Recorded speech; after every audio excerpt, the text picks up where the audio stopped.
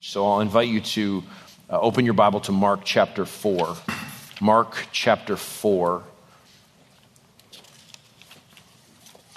And we had just looked at last time the parable of the soils, a well-known parable that would have been a lot easier to hear in a straightforward way.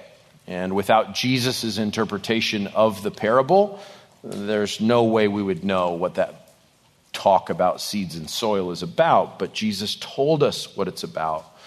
And he intentionally said it to the crowd in a story-like way, in an allegorical way. He talked about the different kinds of seed, the different kinds of soils, and the seed that fell on the hard ground, and the thorns, and all of that, to show us something about the reception of the message of the kingdom. Something about Jesus' agenda, his coming to this world and announcing the kingdom of God and the gospel. Jesus is showing us something about that kingdom and about how it's received. And so immediately following that explanation of the parable, Jesus wants to talk to us further about how we hear and how we listen to the word of God. So let's begin by looking at Mark chapter 4, and today we'll just look at 4 verses, verse 21 through 25. And I'll ask you this question: how do you listen? How do you listen? How's your listening? Mark chapter 4, verse 21 to 25. And he was saying to them, a lamp is not brought to be put under a basket or under a bed and not on a stand, is it? For nothing is hidden except to be made manifest, nor is anything secret except to come to light.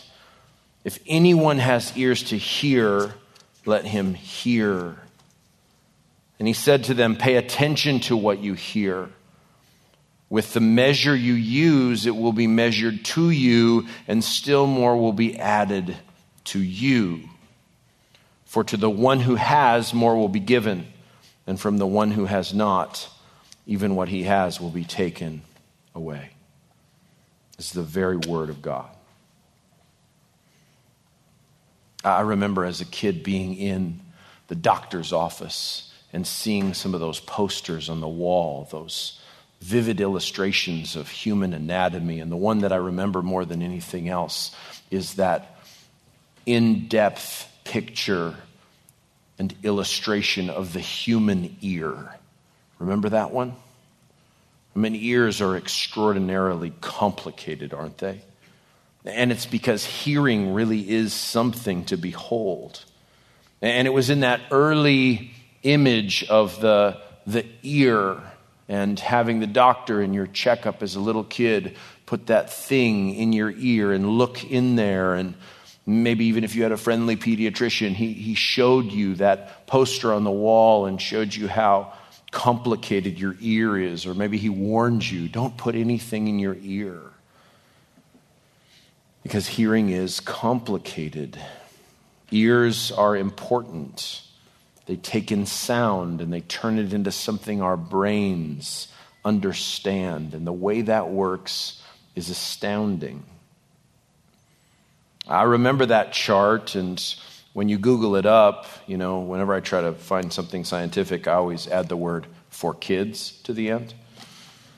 And I'm told by, scienceforkids.com or some website like that the ear has 3 parts. The outer ear, the middle ear, and the inner ear. And the outer ear, sorry, there's a swarm of insects up here. I'm being attacked by bees. My hearing and my reflexes are challenging. The outer ear is the pinna, or the auricle. It's this part that you see. It's the visible part of the ear. Maybe you have big ears or tiny ears or cute ears or sticky out ears. But whatever you have, those are pinnas or auricles. And they're shaped in such a way as to gather sound. And they're connected. That outer ear has another part, the ear canal, and that's just the tube where sound travels from that catching device further in called the auditory canal. And then the part we all know about, that thin membrane called the eardrum. And you've known someone who burst their eardrum in some accident or something. And it's extremely painful. It's a thin sheet, and it vibrates like the head of a drum when sound hits it. And it's very fragile and sensitive. It's why the box of Q-tips says on it in such a mysterious way, "Do not put in ear." What are they for?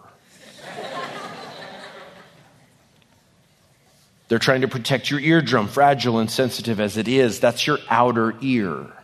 From there, you go to the middle ear. Similar to Middle Earth, it's a place of mystery. There's 3 bones in it, and it's full of air, sealed off by that drum, that tiny membrane. And those 3 bones, tiny little bones, are called ossicles. And I remember them from the chart too, because one was labeled hammer and anvil and stirrup. And you think, there's a hammer in my ear and an anvil and a stirrup. And the stirrup is the smallest bone in your entire body. And those bones amplify the sound in that air chamber and transfer it deeper into the ear, into a place that's full of fluid. And that's called your inner ear. And inside your inner ear is that most precious organ for hearing that's essential to hear anything. It's your cochlea. It's where you've heard cochlear implant, that thing that when you don't have a functioning hearing organ, they put this kind of computer thing in that functions in its place. It's your hearing organ, and it's all about vibration and electrical signals and nerves that transfer these vibrations, these sounds, to our brain and translate them to something we can understand. In that fluid area, there's these tiny little hairs that vibrate like waves in the ocean inside that fluid, and that fluid-filled tubes are in there. And if you've ever had an inner ear problem, it can be related to those tubes because they are essential for you to be able to balance. There's a lot going on with your hearing. And not only that, you have 2 ears likely, and that affects your balance and your perception of a sound, to know which side it's on and how far away it is. And everybody can kind of hear in different levels, especially according to your age or your species. Dolphins can't hear as low as we can. They could just hear like, and that's it. Dogs can hear things that we can't hear, and cats and teenagers can hear differently. Have you ever done that experiment? Like your science teacher plays that sound that hurts teenagers' ears, but it doesn't hurt older people's ears because the frequency, your ability to hear, changes as you get older. There's sounds that only teenagers can hear, that no one else can hear or tolerate. I can't hear that. Only young people can hear that. I don't think that's exactly how the experiment works. You can send angry emails to aduncan@gracechurch.org. Presbycusis. That's not the people who baptize babies. That's your loss of hearing that just happens naturally as you age. And that's what I want you to be thinking about this morning. I want you to be thinking about your ability to hear. And not just in a biological sense or a physiological sense. I want you to think about what it means to really hear and perceive and translate that to understanding. Ancient philosophers talked a lot about the different aspects of hearing and understanding and taking something into a form of deep conviction. And that's what Jesus has in mind as he talks to us after telling us that story of the different ways that people receive and hear the message of the kingdom, the gospel, the announcement that Jesus has come to declare victory in this fallen world and to achieve all his intention to seek and save lost sinners. He moves after that parable, and it's its detailed explanation given only to the disciples to giving a series of parables that follow. And the ones in verses 21 through 25, there's really two of them, and they're very brief. One about a lamp and one about a measurement.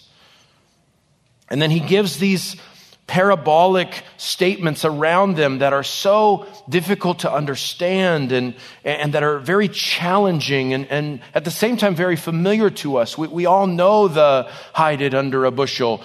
No, I'm going to let it shine. I thought I didn't put that in the right spot, but you know what I mean. We've all grown up hearing these words, but do we really understand what it means for us if we're to be good listeners to the Word of God? And I don't just mean, do you pay attention when someone's preaching? Are you able to sit and listen to John MacArthur and take careful notes? That's just a part of this. It's truly, how does the Word of God hit you? And how do you take it all in? In this passage, I think there's three movements you're trying to understand in the principle of listening and truly hearing the Word of God. And the first one is the principle of revelation. The principle of revelation. And look at verse 21. It says, is a lamp brought in to be put under a basket or under a bed and not on a stand. Matthew and Luke both use this in different contexts. Likely Jesus would oftentimes in different circumstances use parables in repeated ways. Not only that, but Mark is intentionally arranging the teachings of Jesus to accomplish what he's trying to show us, showing us, that Jesus has something to say about the nature of true discipleship and about who it is who can really hear what Jesus is trying to say. And so this very familiar little miniature parable about the purpose of a lamp is on the lips of Jesus probably more often than we would realize. And in this occasion, likely the same occasion of the preaching of the parable of the soils, Jesus just simply asks a question about an ordinary lamp. And you've probably seen one of these little lamps. It's the most common kind of item found in ancient Near Eastern archaeology. They were made of clay. They sort of look like a rudimentary version of a genie lamp, kind of longer like that. But they're very simple because they're made of pottery, and they were filled with olive oil in the cavern part of it. And then the snout of it, or the long part, was where the wick would come out, and part of it would be inside the olive oil, and it would soak up onto that string, and it would provide a bright light in a very dark room. Nothing like the light and illumination we understand through electricity, but in a very dark world, any little lamp would do, but it only would really do its job if it was placed in the right spot. If you've ever lit a candle in a dark room, or had a small flashlight in a time of an electrical outage in your house, you understand how much of a contrast that can be. And so Jesus, in a way employing sarcasm, says, why would you bring a lamp into the room to cover it with a basket or a bowl, or to put it underneath a bed? Instead, it's supposed to be placed on a stand. And what he's talking about here is he's talking about revelation and illumination. The lamp is the proclamation of the kingdom of God. There's something that's supposed to be revealed. And I think the reason he's saying this is what he said in the middle of his parable just to his disciples. Go back to chapter 4, verse 10. Remember, Jesus said that was so confounding. He said as soon as he was alone, his followers, along with the 12, began asking him about the parables. And he was saying to them, to you has been given the mystery or the secret of the kingdom of God, but those who are outside get everything in parables. And we were reminded that parables aren't like cute stories to help you learn stuff. The opposite, actually. The function of parables is twofold. It's to reveal to those who have the explanation, but to conceal from those who don't. And so Jesus taught in parables not to further understanding, but to conceal the understanding of those who were hard of heart. And when we hear the words to those outside, everything is in parables. And then his quotation from the book of Isaiah in verse 12, seeing they may see and not perceive, and while hearing they may hear and not understand. Otherwise they might return and be forgiven. We start to realize that Jesus isn't this victim of people's decisions and choices, but he's actually sovereign over who his followers are. And that's incredible. I mean, the passage he's quoting is from Isaiah chapter 6. Verse 9 says this. This is God commissioning Isaiah the prophet. Go and tell this people, keep on listening, but do not perceive. Keep on looking, but do not understand. Render the hearts of this people insensitive, their ears dull, and their eyes dim. Otherwise they might see with their eyes, hear with their ears, understand with their hearts, and return and be healed. And Isaiah asks Yahweh, how long do I have to do this?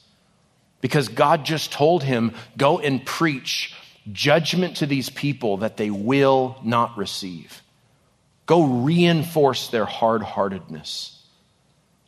And God says he has to do that until the cities are devastated, until judgment has truly come to them, and until there will be this sprout on the stump, the tree that's cut down, until the Messiah comes.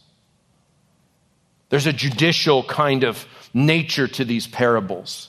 They're not cute, they're alarming. They're not clarifying unless God clarifies them for you.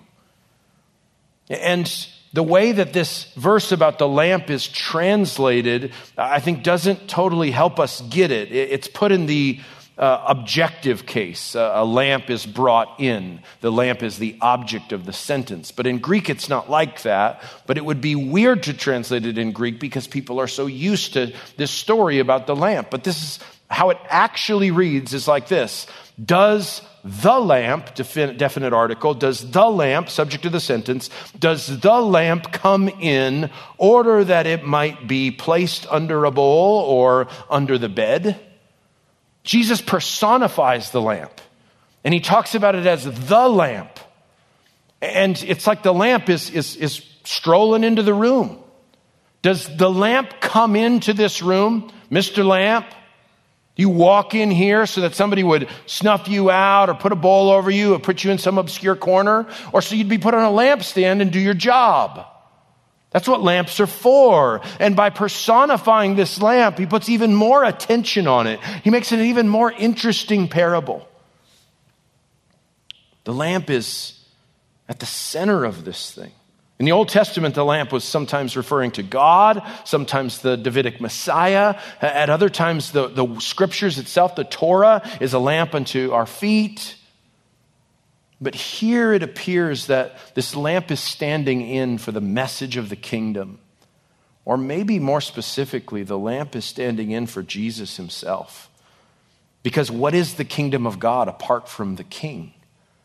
What is the kingdom of God apart from the one who is ushering in his rule and presence and authority? If the kingdom of God is the rulership of God, the dominion of God, and if at the coming and incarnation of Jesus, that kingdom is starting to break into this world, starting to be seen and perceived. It's being inaugurated, and the announcement is anticipating a fuller and fuller realization of this kingdom that will be seen in part in Jesus' coming, but in full at Jesus' return and in the age to come. If the lamp is brought in to be seen, to put up on a lampstand, if this message of the kingdom of God, which is causing such opposition and hostility from the religious establishment in Jesus' day, if it's really starting to be seen, the lamp is glowing and shining and illuminating Jesus himself. You see, the stubborn rejection that's being judged by these parables, like Isaiah's prophecy did, These parables are actually like all divine revelation. All of Scripture, whether it's in story form or not, is used by God to accomplish his sovereign purposes. And so I think this parable is put here so that we wouldn't think, well, it seems like Jesus doesn't care if anyone hears, according to verse 11 and 12. That if he's about this concealing ministry, then why did he even come? And Jesus is saying, as he says in other places in the Gospel of John, I am the light of the world. And if you can see him, you can see what God is doing in the world. And when Jesus says, I am the lamp or I am the light, he is showing that his work is undeniable and his ministry is purposeful. John 1:5, the light shines in the darkness and the darkness cannot overcome it. John 8:12, I am the light of the world. Whoever follows me will never walk in darkness, but will have the light of life. Jesus is not only carrying this lamp in to a sin-darkened world, he is the light illuminating this world. And there are people who cannot see what he's doing and cannot hear what he's doing, but so many of them will be transformed by the beholding of this light and through the power of the illuminating power of Jesus. John Calvin is known for a doctrine. Most people associate him with the doctrine of election. But the doctrine Calvin is most distinct on is the doctrine of illumination. J.I. Packer says illumination is the process by which God's Holy Spirit enables us to understand his word and apply it to our own lives. We get that image, right? You know, if you have an idea, you go light bulb, right? It popped into your head. You get it. You've come to a realization.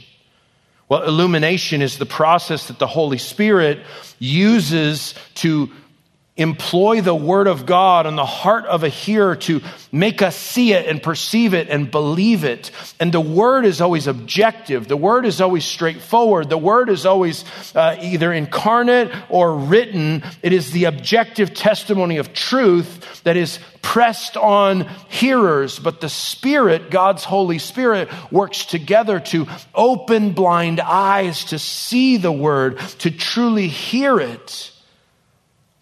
Jim Boyce said it this way: the word without illumination of the Holy Spirit remains a closed book. And so you can imagine how fruitful your Bible reading is when your book remains like this. But the Holy Spirit opens that book and shows you the truth. Friend, if you believe the gospel, the reason that's the case is not because you're super sleuthy and you figured it out. If you believe the gospel, the reason that isn't because you're such a good student and you're just so fastidious and you really got in there and, like a crossword puzzle, sharpened your pencil and figured it out. If you believe the gospel, if you're a part of this kingdom, ultimately, that's because God opened your eyes. At the same time, that same illumination, revelation, can be judicial for those who continue to harden their hearts. You see that even in this parable, Jesus is maintaining both divine sovereignty and human responsibility. Look what he says in verse 22.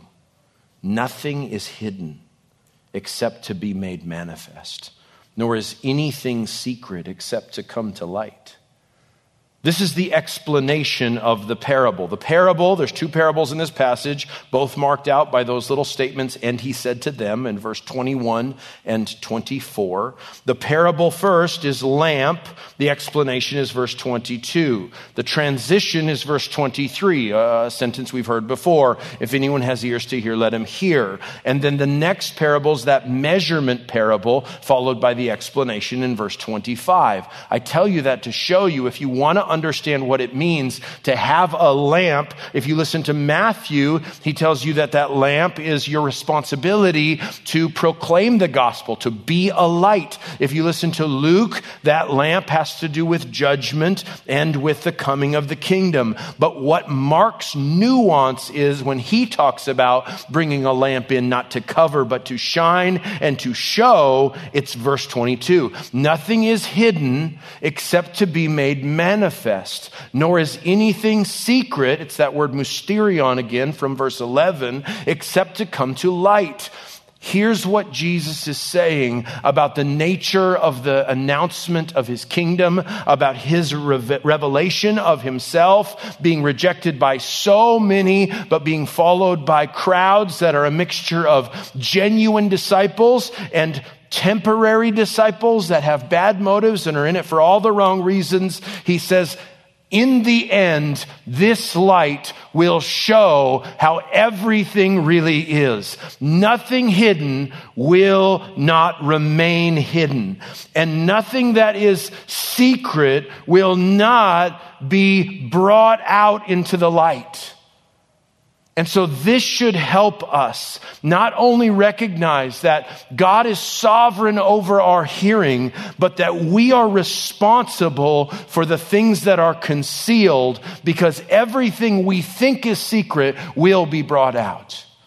And that's true whether it's a divine secret, like the nature of this kingdom, not being a political one, which is what the next passage is going to be all about. Talks about mustard seeds, which is so remarkable, because if you thought, hey, let's just imagine what God's kingdom was going to be like. I mean, I'd have elephants on parade and like an awesome throne and like a band. And I mean, how would you announce God's kingdom? How would you compare it? He's going to use mustard seeds instead, tiny little seeds. Everything hidden will be shown. Divine things like the nature of the kingdom. And human things like hard-heartedness and sin. Whatever secret you've got under wraps, it's not going to stay under wraps.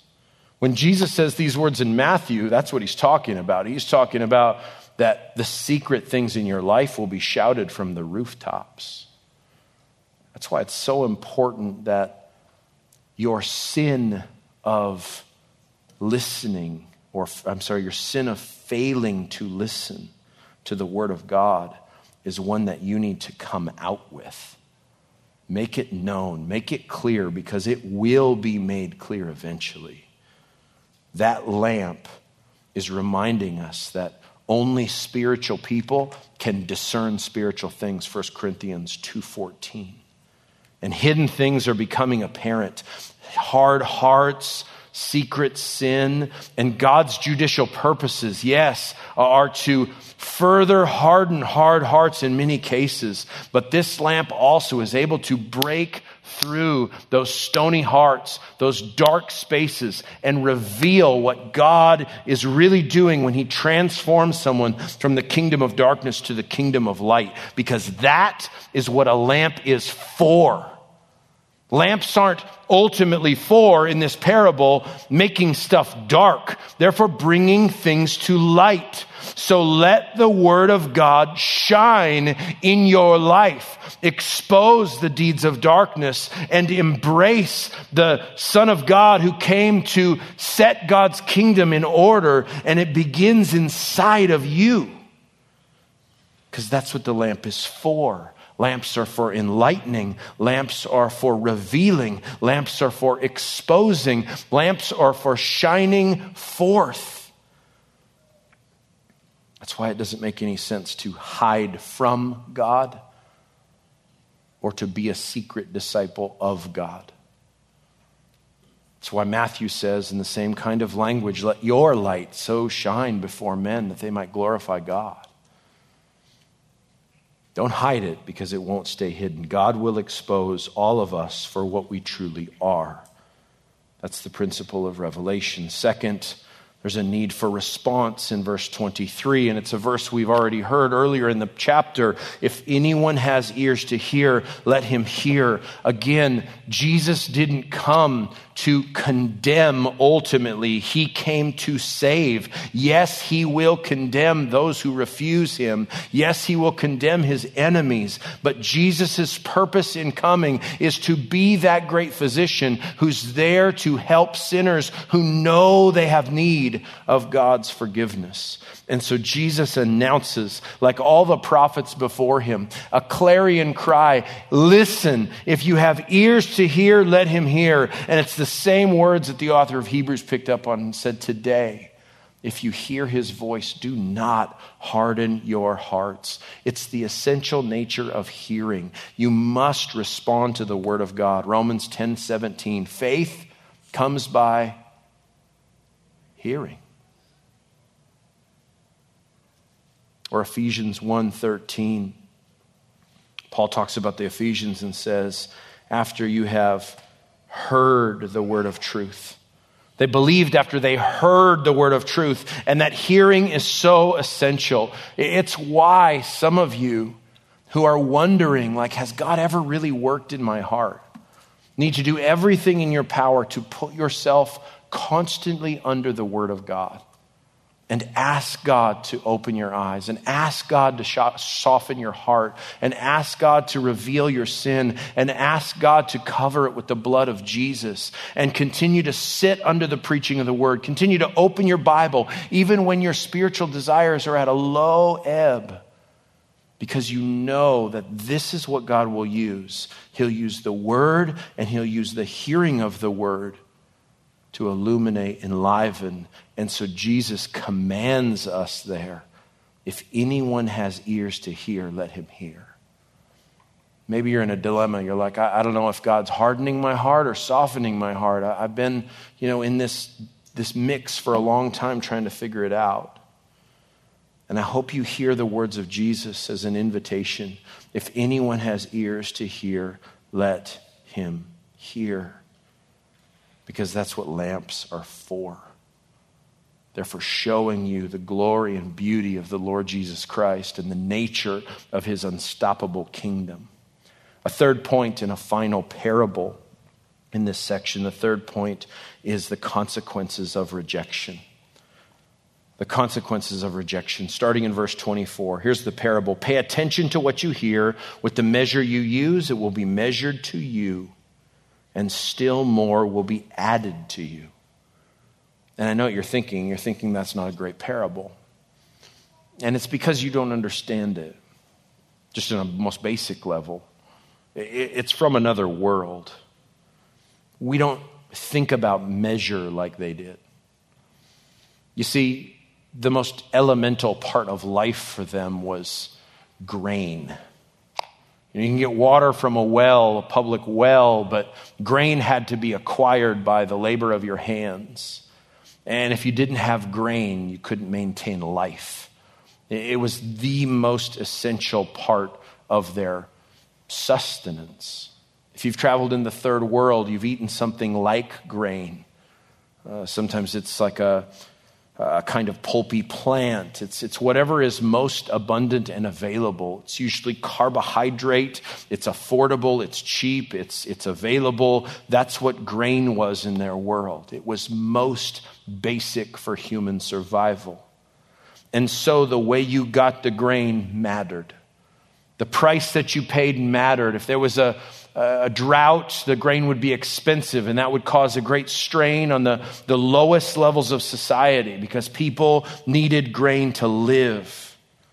And that word measure is talking about the grain market. And you knew where you would go to get grain. And there was places that you would never go to get grain because when you would walk away, you pay your money and your bag felt a little too light. You didn't have a scale at your house. They didn't have like the digital thing or the produce thing at the grocery store. They had a very kind of rudimentary scale. And the person who was selling was the one who did the weighing. And so if he wasn't trustworthy, you were going to get cheated. And this wasn't like you got a little less toothpaste in your tube. This was your family wouldn't have enough to eat. Your children could go hungry if the grain guys got a faulty scale. And so employing that concept of measurement that everyone in this society was aware of and playing off of what is it that seeds do anyway? They become grain, they become a harvest. And so he's staying on theme here with his agrarian parables, and he says, pay attention to what you hear. The command is the same as verse 23, but this one carries a warning. If verse 23 and 21 are an invitation, verse 24 and 25 are a threat. Jesus has announced the nature of the kingdom. And as he has these disciples gathered around him, explaining to them how this works, how is it that someone is transformed by the message? How is it that they become a spiritually fruitful person? He looks them in the eyes and he tells them, pay attention. Wake up and pay attention to what you hear. Why?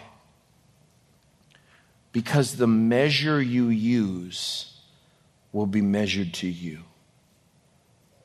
and still more will be added to you. You use a bad measure, you're going to get bad measure. You use a good measure, you're going to get good measure. Faulty weight for you. This is just the general principle of fair dealing. And if you're using good measures, there's an investment there, and more will be added to you. That's the concept most basically in verse 24. We've already learned that hidden things become apparent, but now he's showing us that after that time comes and everything is brought to light, that you need to be aware that it's going to matter how you listened, how you heard. Did you pay attention? Because the way that you heard and received will matter forever to your soul. Let Jesus explain it in verse 25. For to the one who has, more will be given. And from the one who doesn't have, even what he has will be taken away. Whoa. We're talking about hearing the message of the kingdom, the announcement of Jesus as the Savior of the world. We're talking about the light that came into this world, and to him who have received him, to all those who've received Jesus, you know what they get? If they received him with an open heart, with a fair measure, with an admission of sin, with an awareness of their need for light and forgiveness and salvation and healing and grace, you know what you get?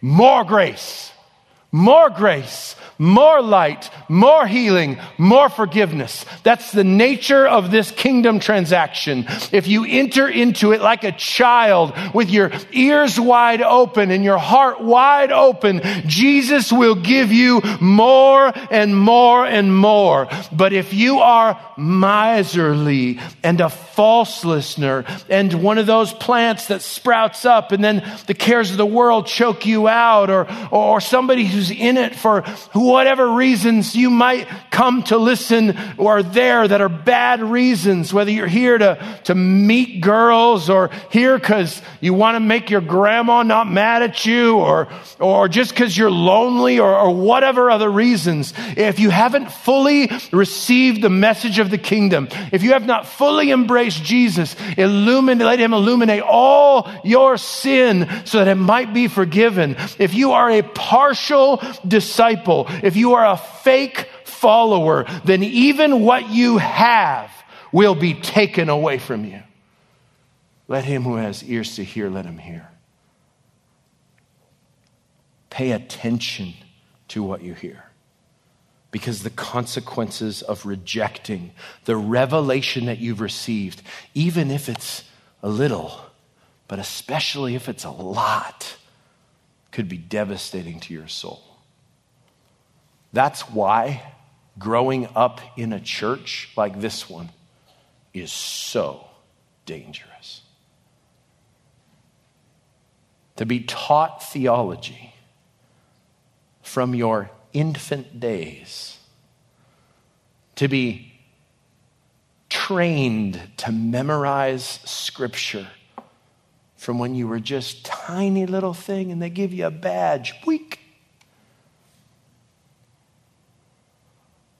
And you've sat and listened to so many sermons.